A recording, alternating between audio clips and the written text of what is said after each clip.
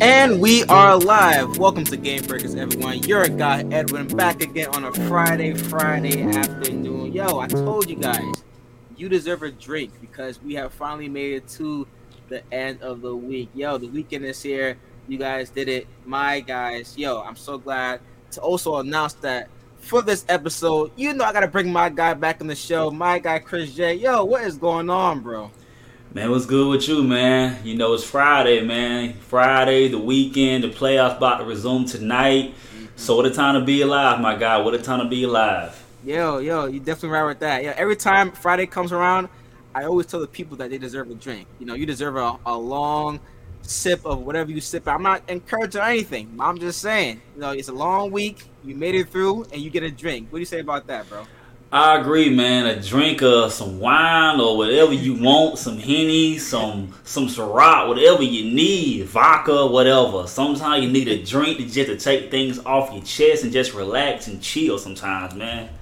That's what I'm talking about. Yes, sir. I love it. Yo, Chris J, I have to ask you really quick before we start. Have you been watching any hockey playoff this year or no?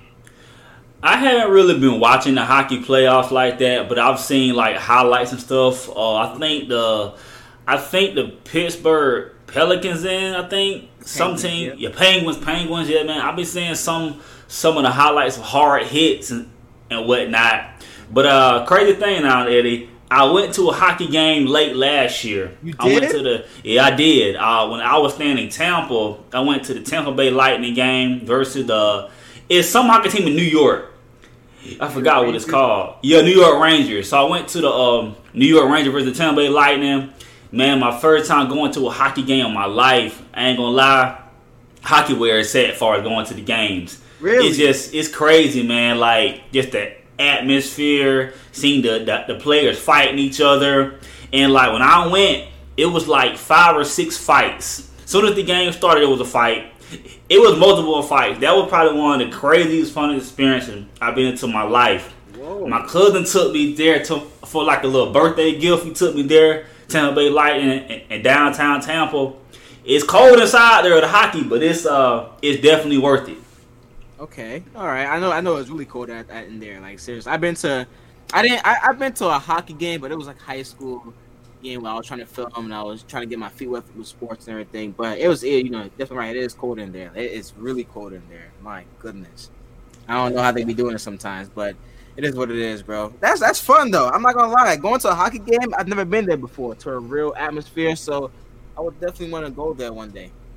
Yeah, man, it's fun. I'm gonna definitely go back to a hockey game probably next season. Definitely got to check it out and see what's up with the hockey, man. Cause it's good, but at the same time it's funny. You be laughing like these guys fighting, all this and that and the third. So it's kind of a great vibe to be in. All right, great. Yo, note to self for everyone listening: get inside for a hockey game. Yo, hockey is my sport now because I bet on it nowadays, but I'm just saying, I've never been there before. If you've never been there before, you got to get inside and see what it's like. According to my guy, Chris J, it's nothing like it. Yo, so let's start off with actually some football. I saw a post this morning about Jalen Hurts and whether or not there's pressure on Jalen Hurts to deliver because of the trade of A.J. Brown. So I want to ask you, Chris J, do you believe there's more pressure on him? Because, last year they gave him this quote-unquote 1-year audition to become the QB for the team. He kind of excelled in that. He took him to the playoffs.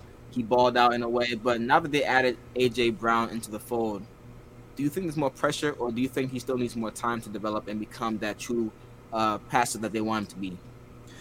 I think it's some pressure to a degree because I would say this, he's been in the league. This should be his 3rd year. Last year was his 1st year starting. And now you have A.J. Green, who's the top-tier receiver. He's not top 5, but I would say he's definitely top 10-ish, going along with Devontae Adams. And so I would say having those weapons and going to that division that's not very strong, the NFC East, the Dallas Cowboys, the Commanders, and the Giants, I feel like it's pressure to a degree because you can argue that the Philadelphia Eagles, they can win that division because the Cowboys, they're the Cowboys, is always a question mark for them. As far as the Giants, they still have Danny Dimes, who's not very good in my opinion, and the Giants did not give him an extension. Thank God, because he's not worth it. And then you have the Commanders. You got Carson Wentz. I mean, Carson Wentz has not been the same player since 2017, since the injury, as far as the ACL. And now, really, it's really a race between the Eagles and Cowboys, in my opinion, because far as just the quarterback play, because I do think right now, Jalen Hurts, he's better than Carson Wentz, because Carson Wentz has shown you the past couple of seasons he's not that guy. And then Daniel Jones, he's Daniel Jones. He played football at Duke. Come on, he's not that guy. So I think it's pressure to a degree, but I would say even if he doesn't play great this year, he still could have enough time to develop next year. I think you got to give him 3-4 seasons. And so if he don't get as good in 3-4 seasons, then you'll figure out, hey, he's not the guy. But I'll give Hurts a chance still. Okay. All right. I mean, the Eagles did some great work this offseason, at least in the draft perspective of drafting, Devontae, I'm Jordan Davis, and Nakobe Dean as well, too, who fell in the third round, and also trading for A.J. Brown, too. So he has weapons. He had a weapon last year in Devonta Smith. So you can see exactly the team is starting to form. They have a nice offensive line, a running back crew that is pretty much okay. It's not the best, but it's okay enough. And he always has that dual threat option that he could run. He can create plays with his legs. So, and ultimately, they have a team that is, like you said, built to compete for the division and actually win the division this year. And you look at that team, I think it goes as far as Jalen Hurts goes. I mean, if he struggles, this team will struggle a lot, right? Because he's the missing piece, or he's the glue that will hold everything together. Wouldn't you agree? I agree, man, because he's a quarterback. Being the quarterback, that's the most important position in football or in sports. He's the anchor, the general. He's the lead dog. So he has to, his troops have to follow him. So wherever he goes, the team goes. So if Hurts drowns, the team drowns. And I will say this, though.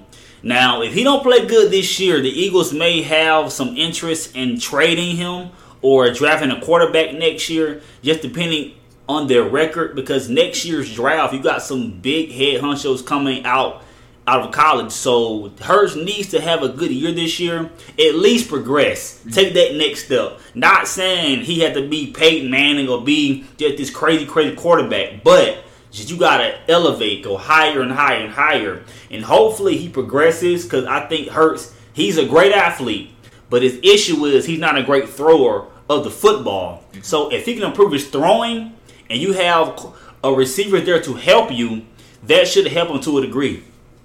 Okay, all right, and that big step is going to be important for Hurts, because last year he did a great job, I would say, and the team found its identity early on, or actually in the middle of the season, where they started being more physical in the trenches. They started running the ball more. They went into this whole shell of being one of the hottest teams in running the football last year and playing some good defense as well, too, in some spurts.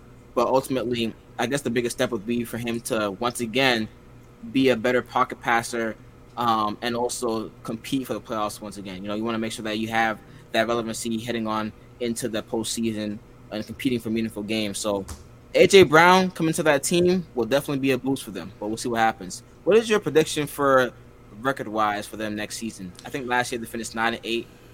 What do you see them finishing this year? It just really depends on their schedule. I don't think the schedule came out yet. It may come out later this month sometime, but really depends on their schedule. But I do think in that division, they can possibly, they got the Giants twice, you got the Commanders twice, you got the Cowboys twice. I could see them going along in that division, maybe going 4-2 or 3 in the division alone. Mm-hmm. But as far as their record overall, it just depends on their schedule. I think it depends how Jalen Hurts plays.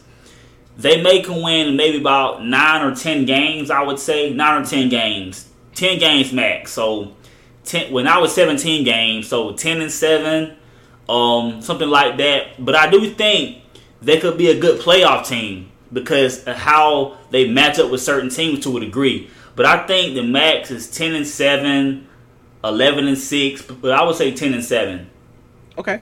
Not bad at all. That would be a one game improvement from last year.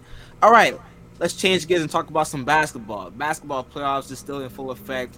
Tonight we got the Heat and the Raptors, Heat and 76ers, and also I believe the Suns and Mavs tonight. But we're gonna talk about that later.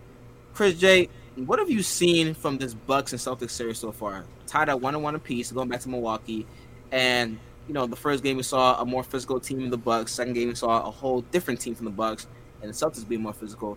Who do you see taking Game 3, and what have you seen so far as to who looks the most likely as to win the series? I think right now it's kind of a toss-up because the first game you seen how Boston came out. They came out lackadaisical, not aggressive, came out they showed up but they ain't going to play. And in game 1, the Bucks just put them, sent a message to them. They came out to play very aggressive. Giannis dominated, made plays happen. They made jump shots on the perimeter, made defensive plays, block shots, rebounds, steals, played a physical game all around. But in game 2, you seen the Celtics, what they did, they kind of woke up. They came out very aggressive, made shots. They contained Giannis. The past 2 games, they contained Giannis. He hasn't been Giannis. He still had a big impact as far as defense and as far as playmaking ability. But as far as his scoring ability, just getting to the rim, downhill, and dunking on people, they kind of contained that. And so going to game 3, I think Giannis will have a great game because he knows for them to win this series, he has to be great because Chris Middleton is not there. He's hurt. And he's not playing the series. So I think in game 3, the Bucks will win game 3 because I think Giannis will know what he has to do, and role players play better at home too. But I do think they will go back to Boston 2-2 because I do think the Boston Celtics, they will steal a game in Milwaukee. And I picked Boston in 7 because what I seen what they done to Brooklyn, they swept them. How Tatum look, Brown look. This defense is something special to watch. And then Marcus Smart probably will play game 3 or 4. He'll be back and he'll make something happen. So I think the Boston Celtics, they'll split in Milwaukee, but I do think in game 3, Giannis will put his fingerprints on this game. 30-something points, very efficient, block shots, rebounds, and doing what Giannis always does, being the most dominant player in all the National Basketball Association.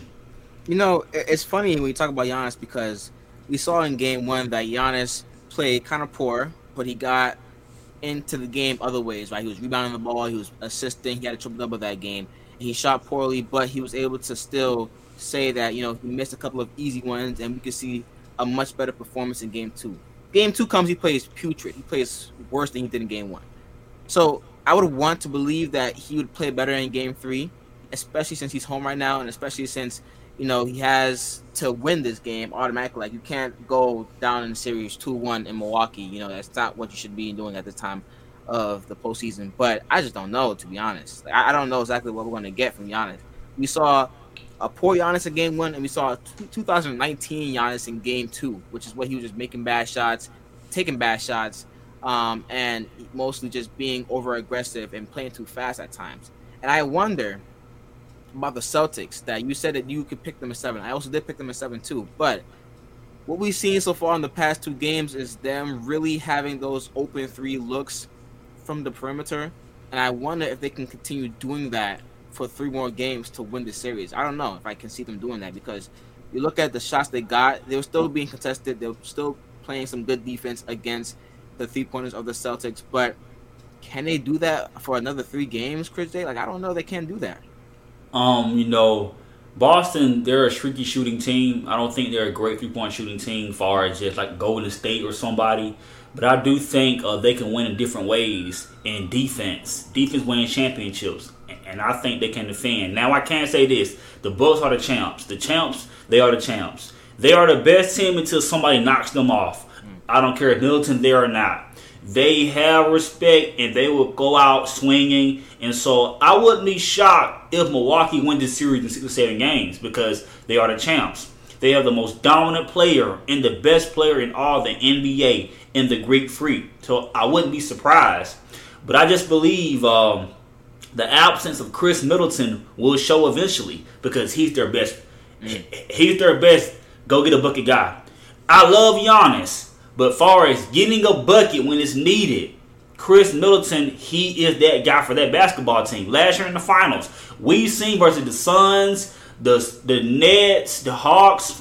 When you needed a bucket, Chris Middleton got a bucket, made clutch shots. He took over the game some games, as far as in the finals. One game he dropped 40.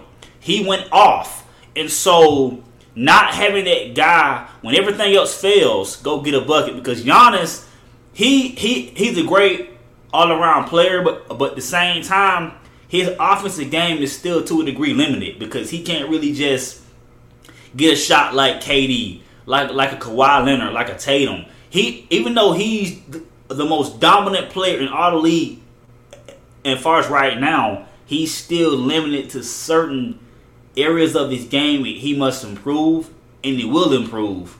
But I think Chris Middleton, that absence will show eventually around Game 5, Game 6, Game 7. It will show eventually of his absence. Okay. All right. So we're picking the Bucks to win Game 3. I also have the Bucks winning Game 3 as well, too. But, I mean, we'll see exactly if other players will step up around them. Like you said before, both players should be able to play much better at home. That's usually the case in the playoffs anyway. But I'm trying to see exactly what kind of Giannis will we get. Will we see the Giannis that we've been seeing in the Chicago series, not even in the Boston series, in the Chicago series, where he was playing dominant and efficient? Or will we see what more like he's been playing since the series started against Boston? Time will tell. Time will tell. Moving on, Golden State and obviously the Memphis Grizzlies tied a piece at 1-1, also heading back to Golden State. Chris J, it's funny because Grizzlies needed to win that game, which they did in Game 2. But I just feel so I don't understand exactly how they're not doing the basics right. And I don't really have any hope in this Grizzlies team because of them not doing the basics right. And to have performances from Steph Curry and Klay Thompson the way they did in Games 1 and 2, and to only win that one game in Game 1 and to barely lose in Game 2, do you have any hope that the Grizzlies can actually win this series? They can win the series, but they're not going to win the series in my opinion because I've watched Games 1 and 2, and Steph Curry and Klay Thompson, Games 1 and 2, Game 1 he played okay, made a big shot at the lead late. Game 2 he played like trash. 2 for 12 from 3, played awful. And Steph Curry and Klay Thompson, they're missing wide open jumpers, wide open threes, practice shots, and they're not hitting them to a degree that we're accustomed to seeing.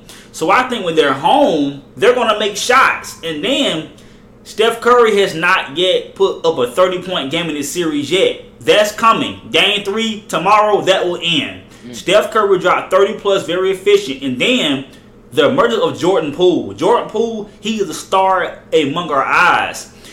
And to be honest with the Grizzlies, they're too reliant on Ja Morant, in my opinion, because basically Ja had to drop about 40 every single game for him to win, or a chance at winning. And eventually, I feel like Ja's going to run out of gas and get tired because he has to score about 40 every single game. Game 1, 34 points. Game 2, 47 points. He's putting up great numbers, but someone else has to come along. Of course, in Game 1, Jared Jackson had the game of his life. Let's be real here, Eddie. Jared Jackson, for this series, he is not going to score 36 points again this series. That's dead. He had the game of his life, Game 1. Game 2, that didn't happen. Game 3 won't happen. Game 4, 5, 6, or 7, it will not happen. So, and then with Dylan Brooks, he's out Game 3. Golden State, take advantage of that. Their best defender is not playing Game 3 for that suspension on Gary Payton II. A dirty play, in my opinion. But take advantage of it. But I feel like the Grizzlies, they're great, but they're still young. And they got to figure out these things. Golden State, they're a championship team. So I think with Steph Curry, he'll play better. Klay Thompson to make shots, and Jordan Poole keep doing what he always doing. And Golden State stays up to this series. They'll take this series in 6 games, in my opinion, because I'm confident that Golden State, they'll defend home court. And then they'll go back to Memphis up 3-1. And they'll put the pressure on the Grizzlies. The pressure. And they'll show why that championship pedigree matters in the playoffs. Yeah, it's funny because you look at Klay Thompson, like you said before, and Steph Curry getting wide open looks from the three, and it's not like the Grizzlies are playing some great perimeter defense that is chasing them off the three. They're getting wide open looks.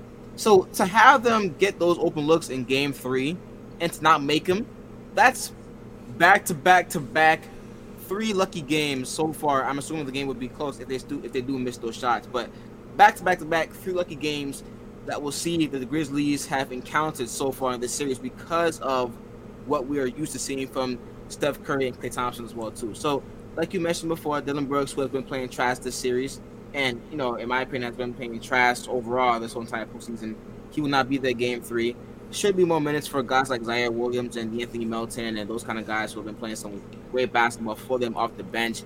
But I just wonder, man, if you can't rebound the ball effectively and you can't score in the paint, then how are you going to win this series against the Golden State Warriors? I don't understand how it's going to be possible, to be honest. And I told people this, man.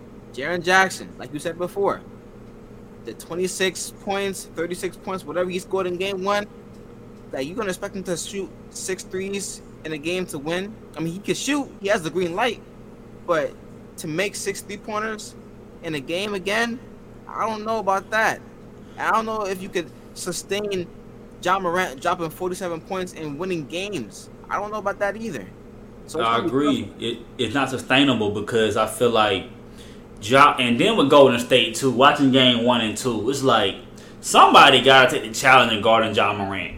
And to me personally, the guy was Gary Payton II because he can match his athleticism. Mm-hmm. But to me personally, I feel like the guy that could make him feel some work to a degree more would be Andrew Wiggins. He's 6'8", 6'9". He has a lot of length, and he can like contest his shot. I feel like Wiggins the guy because I ain't putting Steph on him because that could tire Steph out. Clay is coming back to form, but he's still trying to get better defensively. Mm-hmm. Draymond is Draymond. He can stay, but Draymond guards 1 through 5. I feel like the perfect guy would be Andrew Wiggins. Be on him more, or put someone like a Kuminga, someone who's he's young, he's 19, yes, but he's 6'8", 6'9", and very athletic. So maybe he can try to stay in front of him, but Ja's so crafty with the ball. He's so athletic. You can't stop Ja. Ja gonna get his points regardless. But make him work and make him be more inefficient. Ja's been efficient in scoring the basketball. That's dangerous. Golden State, make him shoot about 30 shots and make like 11 for 30. Be inefficient. Make him work. Make him uncomfortable because right now he's just going to the paint, doing what he wants to do. You have to make Ja work. You have to make him work. And somebody had to take that challenge. And then, and this too, Steph Curry. You are Steph Curry, bro. Match Ja.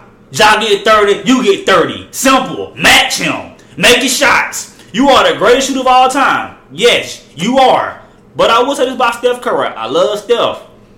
He's the greatest shooter of all time. But he's not the greatest clutch shooter of all time. In clutch moments, we've seen it so many times. He misses any more than he makes. He misses it. Open shots, can't hit him. He'll and when that fourth quarter comes, he can't hit him. I'm like, Steph, open shots, can't hit him. You gotta be the greatest shooter in big moments too, like in the fourth quarter. Steph has made big shots, yes. But in the postseason, in the playoffs, fourth quarter, he has to make shots. Because he's going to get open shots. Can you hit them, Steph? Can you hit them? We shall see. Oof. That's a hard take right there, man. But Steph Curry, that's a hard take. Gotta be honest, man. He has to hit them. Game 1, he missed them. Game 2, he missed most of them. You gotta hit them. All that shimmying. How about you shimmy in there fourth quarter, make them shots? Okay. I love it. I love it. Indeed, I love it. And going back to John Morant, right? There's obviously no one that can guard John Morant at all on that team at all. You put Jonathan Kuminga on them, you put Jordan Poole on them, they're gonna get burnt and toasted. I wouldn't even put Jordan Poole on them. Jordan Poole, don't even put him on him. Don't even put him on. I wouldn't even put him on him because you need Jordan Poole offense. And me personally, the guy that can do that was Gary Payton II because he's more defensive than scoring. And you got Andrew Wiggins because he's long and got length and Kuminga. I feel like game 3, Steve Kerr's going to maybe start Kuminga, start somebody young, because you got to just mainly your good job is guard Ja Morant, guard on full court, somebody with a lot of energy, and I feel like the guy that's athletic with a ton of energy is Kuminga, because like me personally, because like I don't want to put Steph on him. Steph can guard him to a degree or try to guard him. But Ja's still going to get his point because Ja's a rising star among our eyes. He's Ja. And these playoffs, this series, he's been great so far. But I just don't think the Golden State Warriors will keep missing wide open practice shots. You got to hit them, bro. They're open. Hit them. Hey, and also there's no Pat Bev to shut Ja Morant down in the game. You know what I'm saying? So, man, I seen that tweet you put on Twitter. He had said, Ja Morant, he didn't score 47 points on us. He didn't. He didn't, but they home sitting there watching the game like me and you. That's a fact. I'm just saying. That's a fact. And also, I'm kind of nervous, too, about Ja Morant because at least so far this postseason, he has been atrocious in road games. Like, he plays so good at home games, but we need you for the big moments when your back is against the wall and you don't have no crowd behind you cheering on your name. And, you know, your only supporter there is your dad probably just come to the games. But he's been poor in a road game. He's been poor. So who do you see as the X factor for the Grizzlies in this road games and games 3 and 4? Because Desmond Bain has been atrocious, too. He's been terrible this series. Well, the guy, as you just said, what the guy I'm finna say, Desmond Bain. He has to be the guy. I heard he has lower back issues right now, so we're not 100%. But Desmond Bain, like, think about that series with the Timberwolves. He was great. He was their best player. Yep. So I feel like Bain has to be that guy, and because he can score offensively and he can play defense to a degree. He's big, he's athletic, he's strong. He has to make shots because he's going to get open shots. He just can't even make them. You know, him, and I would say Jared Jackson. And one of Jared Jackson's problems is he's always in foul trouble because it feels like every game he's played, he fouled out. It seemed like he got 5-6 fouls. I'm like, dude, why you foul so much? Like he fouled out last game. Last year he fouled out. Like it seemed like every game he always in foul trouble. I'm like, bro, can you please give me a game or two that you're not in foul trouble, bro? Because you're not hurting your team on the bench. I mean, I'm just saying he always in foul trouble every game. And if Jared Jackson, I like his game, but one thing about him that kind of ticks me off sometimes, he shoots threes too much, bro. I understand you can shoot threes, but sometimes go to that block, post up, and get you a post up game. That's something he got to add to his game. A consistent low post game. And put a move on you, mid-range, turn around, fade away, left side, right side. He has to add that to his arsenal because right now, he doesn't have a mid-range game. He just shoots threes and dunks. That's all he do. If he can get you a mid-range game and give you some good post moves or a turnaround fade away consistently 10 to 15 feet, he'll be a whole lot better than what he is now. And right now, he's good, but he'll be even better. Ironically, the guy who leads the league in blocks this season is always in foul trouble. It's so funny that you mentioned that. But I also do agree with you to a degree about his game. You know, when it comes to, he can shoot threes. He could be that spacer as a big man. But you have Andrew Wiggins guarding you, bro. You got Wiggins guarding you. You got to get inside that paint. To be honest, maybe aside from Draymond Green, he's going to be focused on, I guess, their center. Or either Tillman or hopefully Steven Adams when he comes back. But to be honest, there's no guy on that roster from Golden State that can stop Jaren Jackson one-on-one in the paint. So I don't know why we don't see more looks of him posting up and, actually getting the bucket inside the paint. These short hooks, backing this man down. Andrew Wiggins can't hold that. I'll be saying the same thing, bro, but he just don't do it. It's like he just so content with shooting threes and like, bro, if he really had that dog mindset of dude go in the paint, Jaren Jackson could be averaging about 30 points this series because no one can stop him in there. Yeah. Like because either it's a foul going to the free throw line or like you get a good shot. Like he'll get it, he'll get a word in foul trouble, and he'll just dominate inside the paint, and then sometimes come out and shoot that three. But don't just shoot the three all the time. Like you know he gonna either do a dunk on fast break or shoot a three. Like bro, add to his arsenal because he got so many mismatches. But the problem is this probably why he don't really go to the post much because he stay in foul trouble. And so that's probably why one of the reasons why he doesn't stay in the post because he probably doesn't want to get a foul. And so sometimes he just shoots threes the whole game. But he's very athletic, but he has to just kill those mismatches. But it's crazy though, this series, Golden State has out-rebounded the Grizzlies in both games. They've out-rebounded them both games. It's like, y'all a bigger team and Golden State still out-rebounding y'all. That should not happen. Like, I'm sorry, that should not happen at all. It should not happen. And because of guys like Jaren Jackson who wants to camp out at the three-point line, at least in these two games, that's the reason why you're going to get these long rebounds, and it's basically a matter of who wants it more. You're not going to get these chances of getting a closer rebound to the rim because you're not posting up with anybody. You know, like, I hate the fact that they're letting Golden State out-rebound them when that's not their strength. That's not the strength at all, to be honest. And they're dominating in the paint, too. They're outscoring the Grizzlies in the paint. Another part of the game that's not their strength.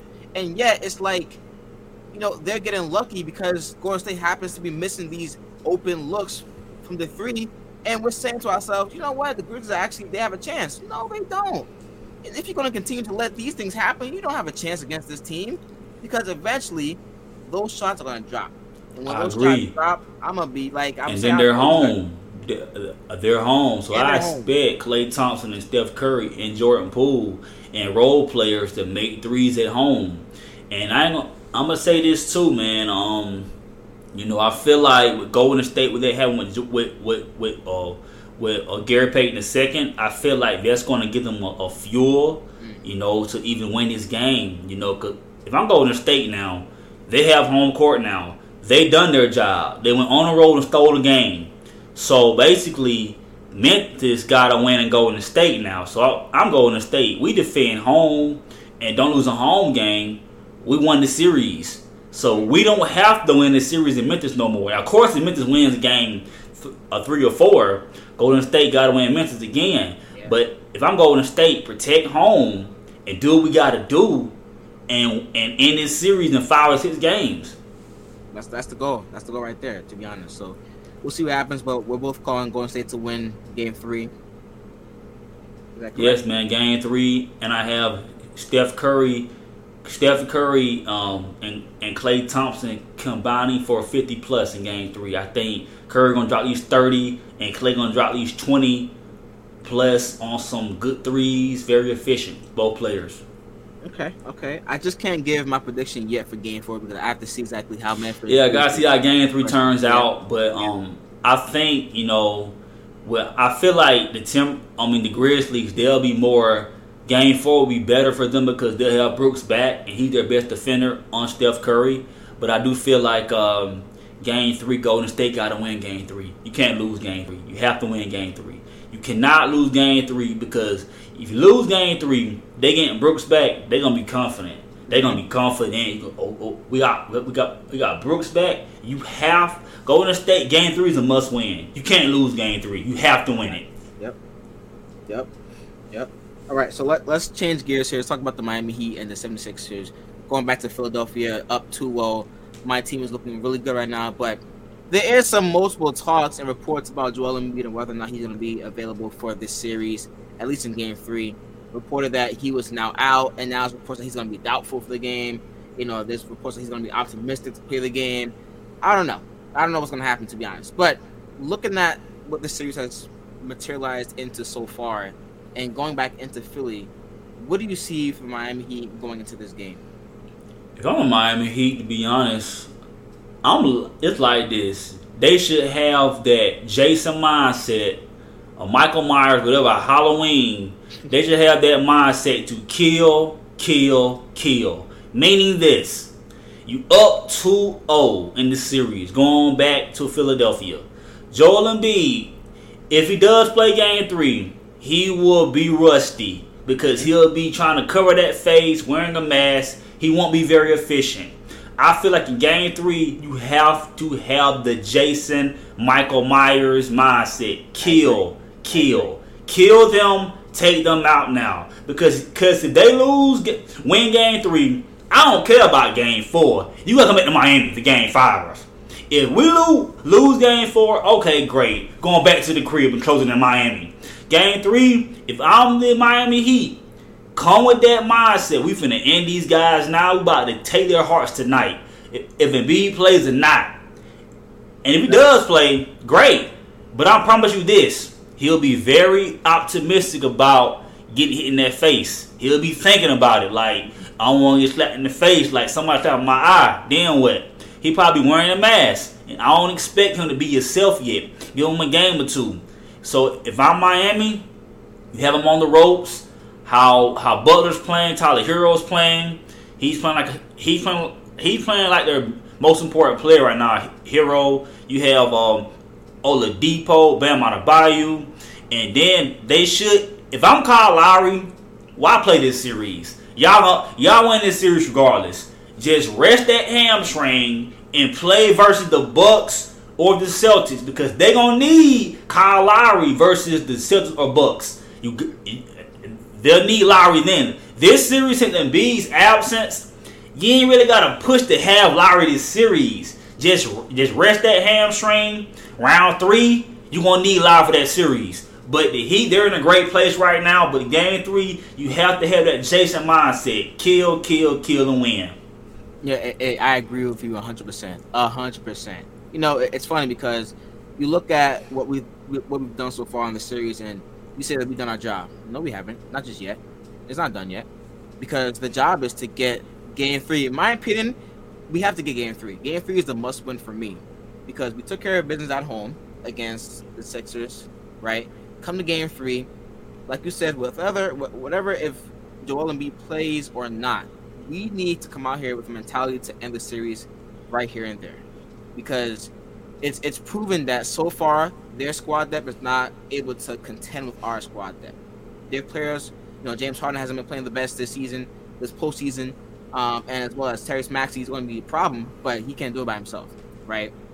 And looking at Joel Embiid, if he does come back, if Kyle Lowry does come back, there's still going to be that rusty factor in their games that you're going to see happen. That's going to slow down the momentum and the tempo of the game. So I need to see my team come out with some energy tonight. Really, some energy tonight. And I need to see us play some Heat basketball, play physical, play ferocious, play at our pace. Because we don't want to see them make a couple of shots here and there and then get the crowd going. Then you become confident. If Joel Embiid's playing in that game, surprisingly, if he plays in that game, then become more confident that we have a chance. And somehow, some way, if they end up winning Game 3, now it's like they have a chance to get back into the series. Game 4 is a crucial moment. I felt the same way against the Hawks where we let go of that Game 3 off that Trae Young game winner. And now I'm thinking to myself, you know what? They have some chances to come back into the series. Good thing we had a good response in Game 4 to end it, pretty much. But for Game 3 here, we need to come out with a lot of intensity and energy to make sure that we put the series to bed. Because I don't want to see the likes of them having some momentum and hope, especially if Joel Embiid is clear to play that game. Because the reason why I feel like tonight, Game 3, they should go try to kill them guys tonight. Because if they lose Game 3, Joel Embiid's not himself fully, but he's trying to get his rhythm back. Game 4, he gonna be more confident, because he at Game 3. He didn't play very well, but still won the game. But he come back Game 4. Okay, we got some momentum now. He gonna try to come and beat Joel Embiid then. But if you win tonight, I don't care if Embiid plays or not. They're not beating the Heat team 4 straight games. That ain't gonna happen. It's not gonna happen. Like if they go down 0-3, you're not beating the Heat 4 game 4, 5, 6, and 7. That's not happening. Then they have home court. That's not going to happen. So Miami, take their heart out tonight. And then James Harden not going to show up in the playoffs because he's allergic to the playoffs of playing great. It's not going to happen. He's allergic to it. He's allergic to it. He can't do it. He ain't the same player.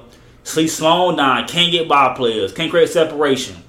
And I'm saying this, all that partying with Lil Baby has come back to haunt you because you're not in the gym working on your game. Not saying you can't party with Lil Baby, but at least when you party with Lil Baby, be at the gym working out instead of always partying, eating all the darn time. That's just embarrassing. You see, out of shape, don't take care of his body. You see players like Steph Curry, LeBron James, Kevin Durant, all these older players, Chris Paul, 37. They're playing great still. Why? Because they take care of their bodies. They eat right. All Harden do is party, Lil Baby, traveling, party, show the training camp. Out of shape and fat. Don't take care of his body. So now it's showing up. He does not play great in the playoffs. Even when he was James Harden in Houston, he's still underachieving the playoffs. He's allergic to greatness in the playoffs. Just saying. Nah, that's funny. That is funny indeed. That is funny. And also, before we move on to the Mavericks and Suns series, it's noted once again that role players do play much better at home. So all those shots that Danny Green was missing, George Niang, Court Miles was missing in the corner in the games 1 and 2, don't really expect them to miss that much in game 3. So we're gonna have to deal with that part of the game that they have, but we have to make sure that we are on our game. That's the biggest thing. Make sure we're playing our game, and I think we should be fine. So I'm calling the Heat to win game 3. I think Krejay agrees with me too. Let's move on. Suns and Mavericks. All right, down 2-0 going back to Dallas. A series that I thought would be much different heading back to Dallas has not turned out the way I expected. You know, we have the Suns who are playing some great basketball. Dallas Mavericks, it all comes down to them not getting enough defensive stops and also the likes of them not having enough scoring talent around Luka to help him in these big moments. We're still talking about this from years ongoing because it seems like every year it's just Luka and himself enjoying the party while everyone else is still at home just chilling, haven't got dressed yet, haven't got the car warmed up yet, hasn't really left the house yet. You know, so do the Mavericks have any chance of winning a game in Dallas? Because I'm now saying to myself, they're going to get swept in this series, if I'm being honest.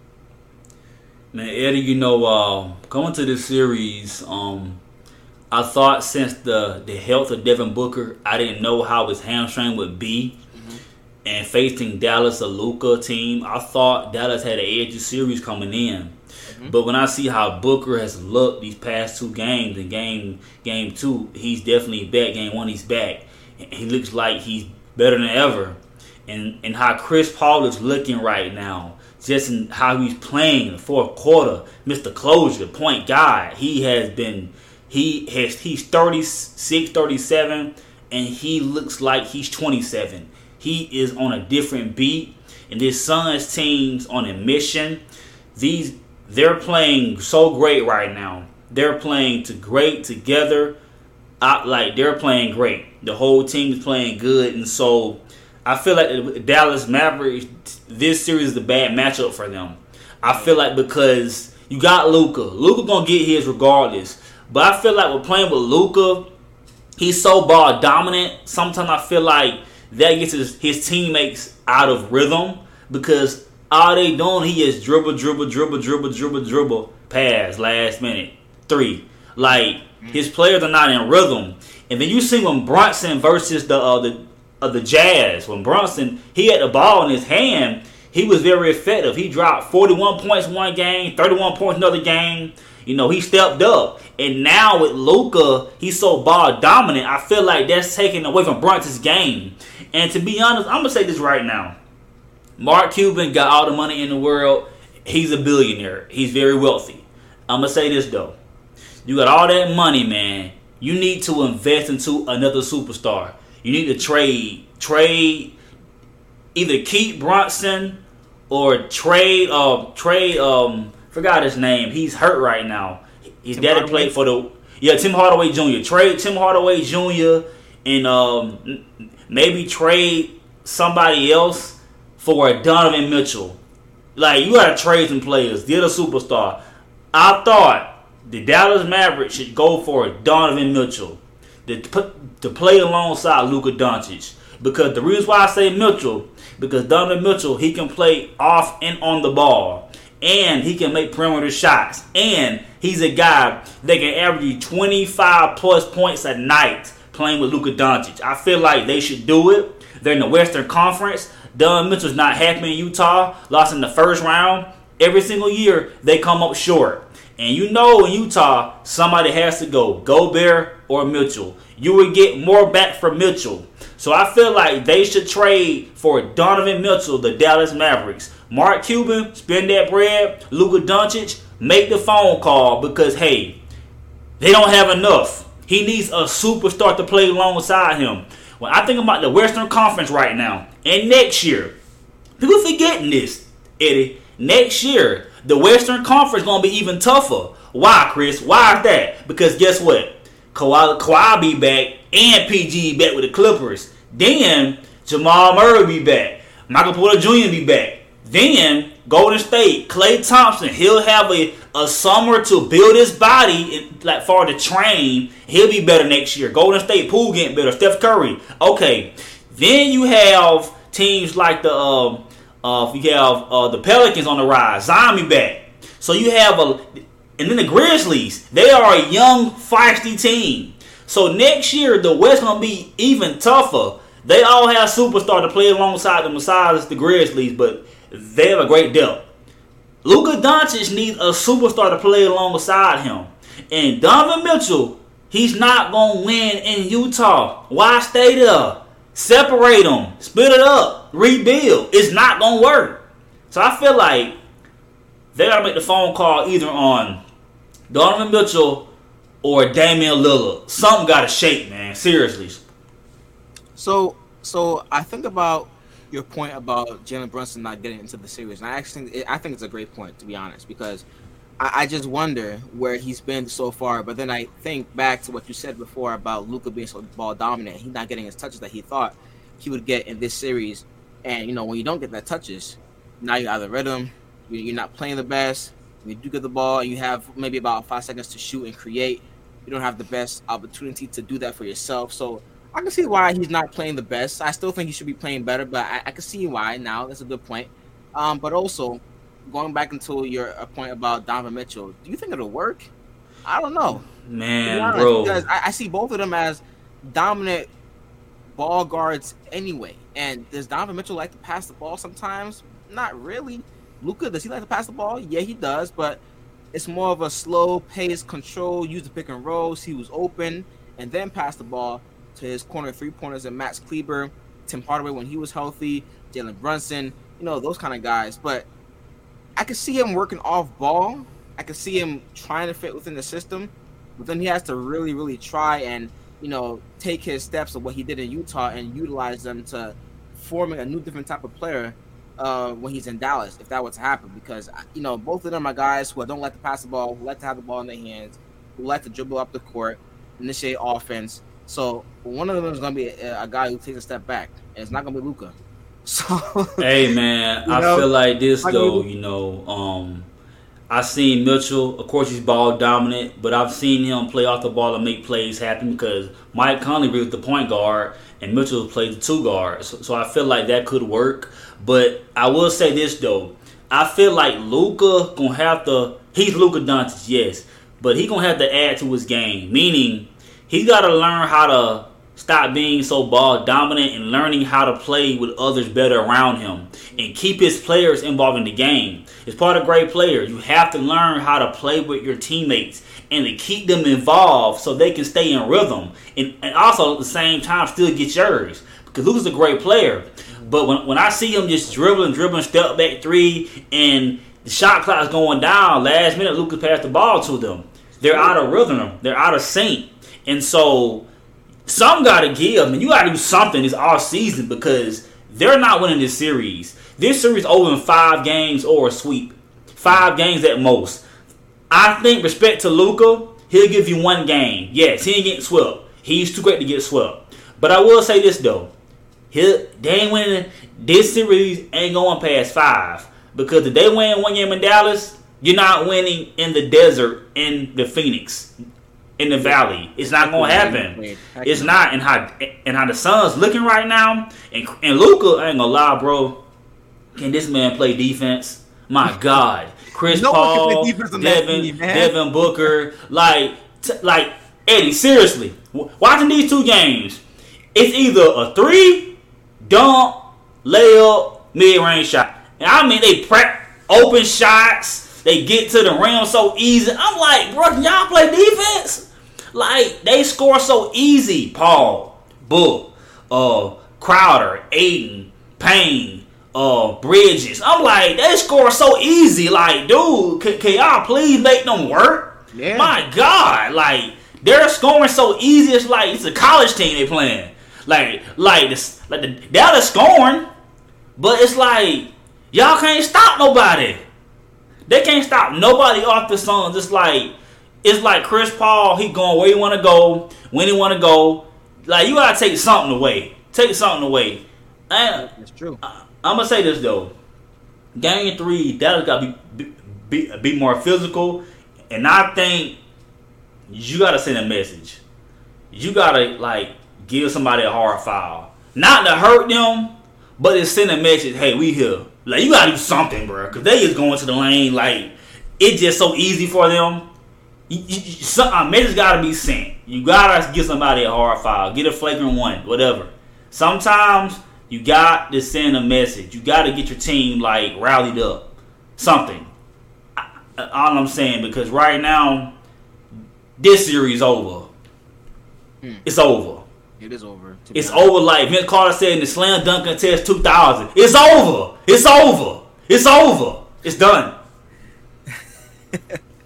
And it's so disappointing sometimes, because you look at the way Dallas was playing defense in the regular season as a team, and they were pretty stout. You know, one of the best teams in the league defensively. And I was expecting that same kind of energy to be there in the series that they would need to have, because you can't really outscore the Suns in this series without having a second or third option behind Luka. And right now you don't have a second option, to be honest. I mean, the second leading scorer last game was Reggie Bullock. It says a lot about that game. So they're playing terribly on defense, and they can't get no stops. It's a mismatch problem. It's pretty much what it is, a mismatch problem. They had their way against the Utah Jazz because the Jazz couldn't have anybody stop their guards. So it's basically like a scoring affair here and there, but the Dallas defense was much better than it was compared to this series. And you look at them right now, they can't outscore the likes of Chris Paul, who we'll talk about later on. Can't outscore Devin Booker.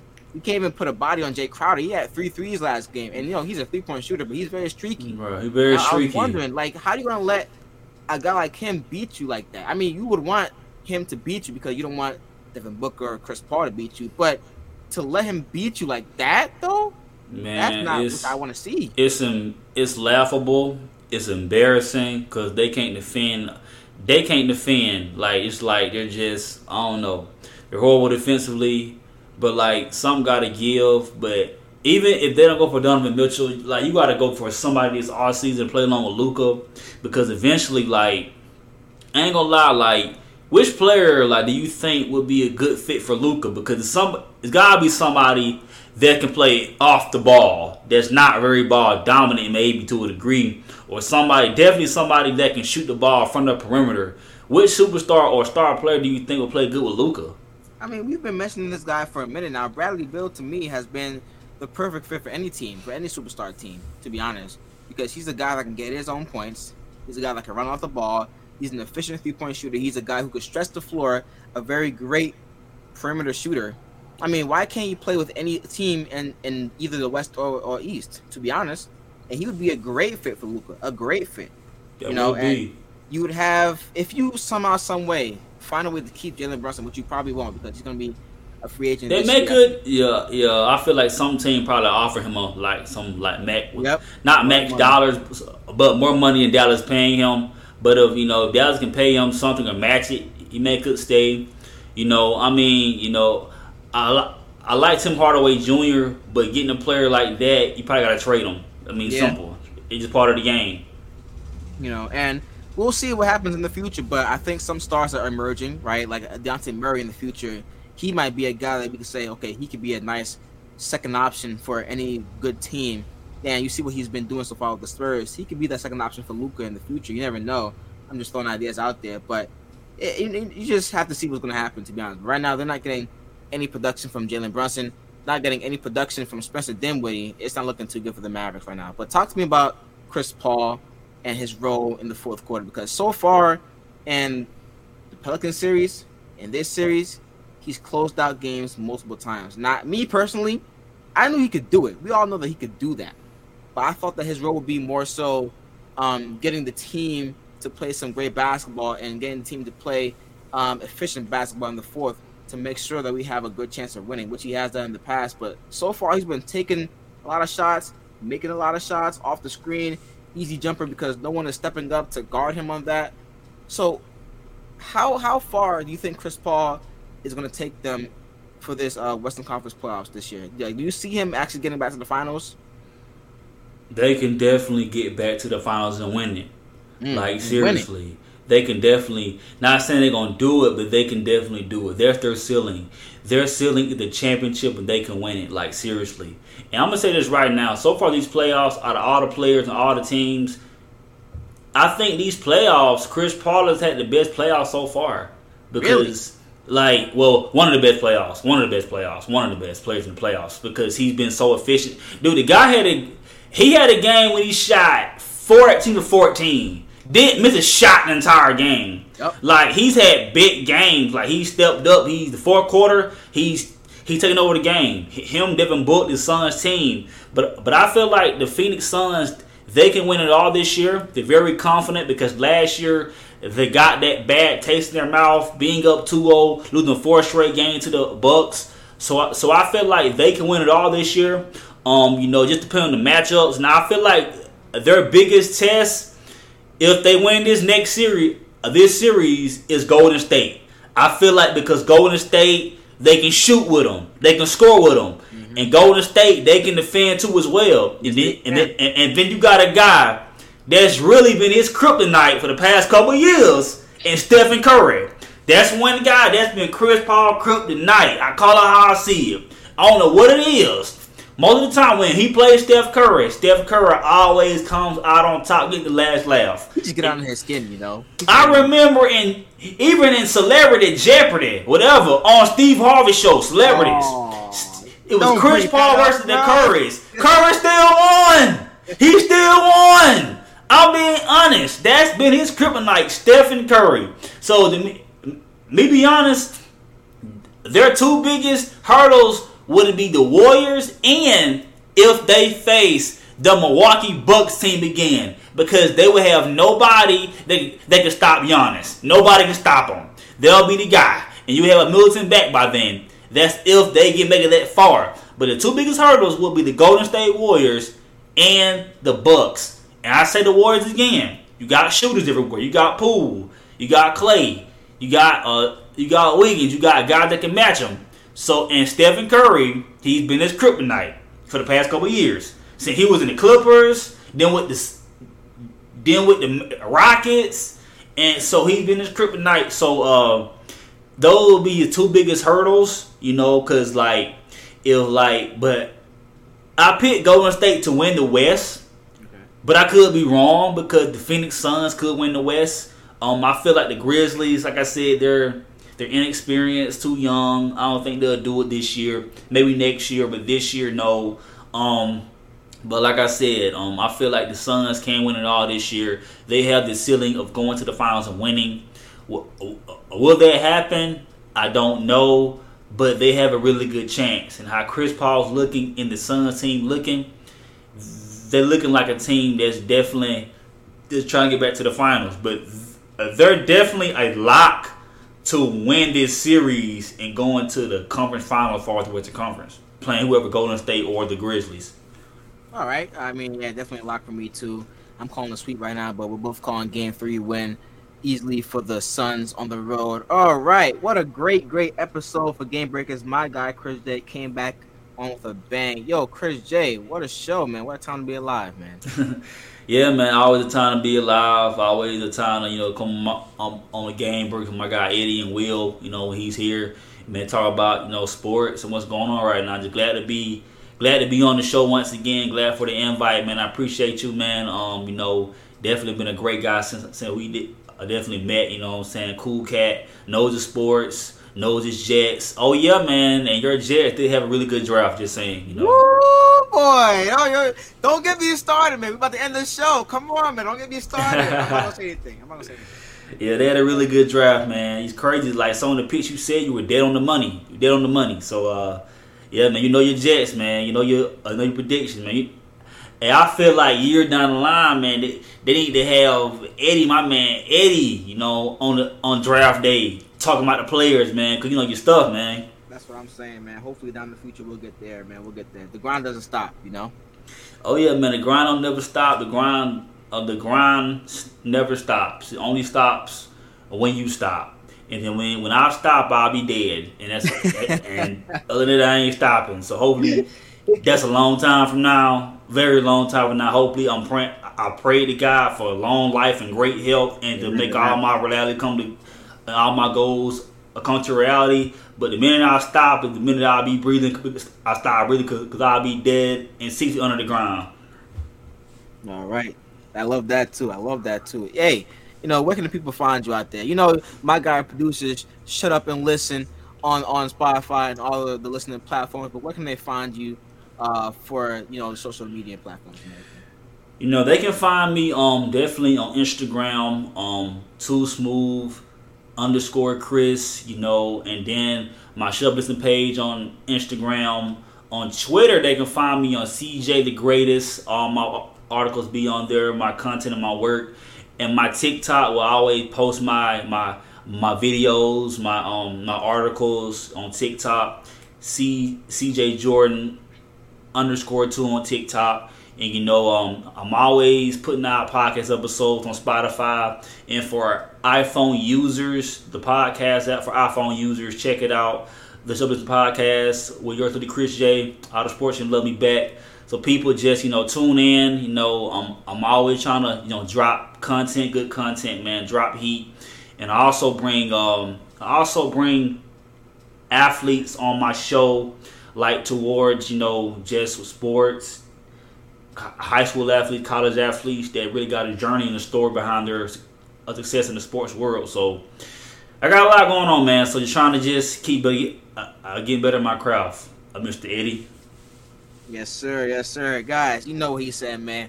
Make sure you support my boy Chris J. The guy works hard. I see it. You all see it. And the grind doesn't stop. Same old thing. The grind does not stop. But anyways, support the MBS crew over there. Read all the articles, watch all the shows, and listen to all the podcasts, including Game Breakers. Man, we'll be back once again for some more playoff coverage. It's your boy Edwin and Chris J. We are out. Peace. Yes, sir.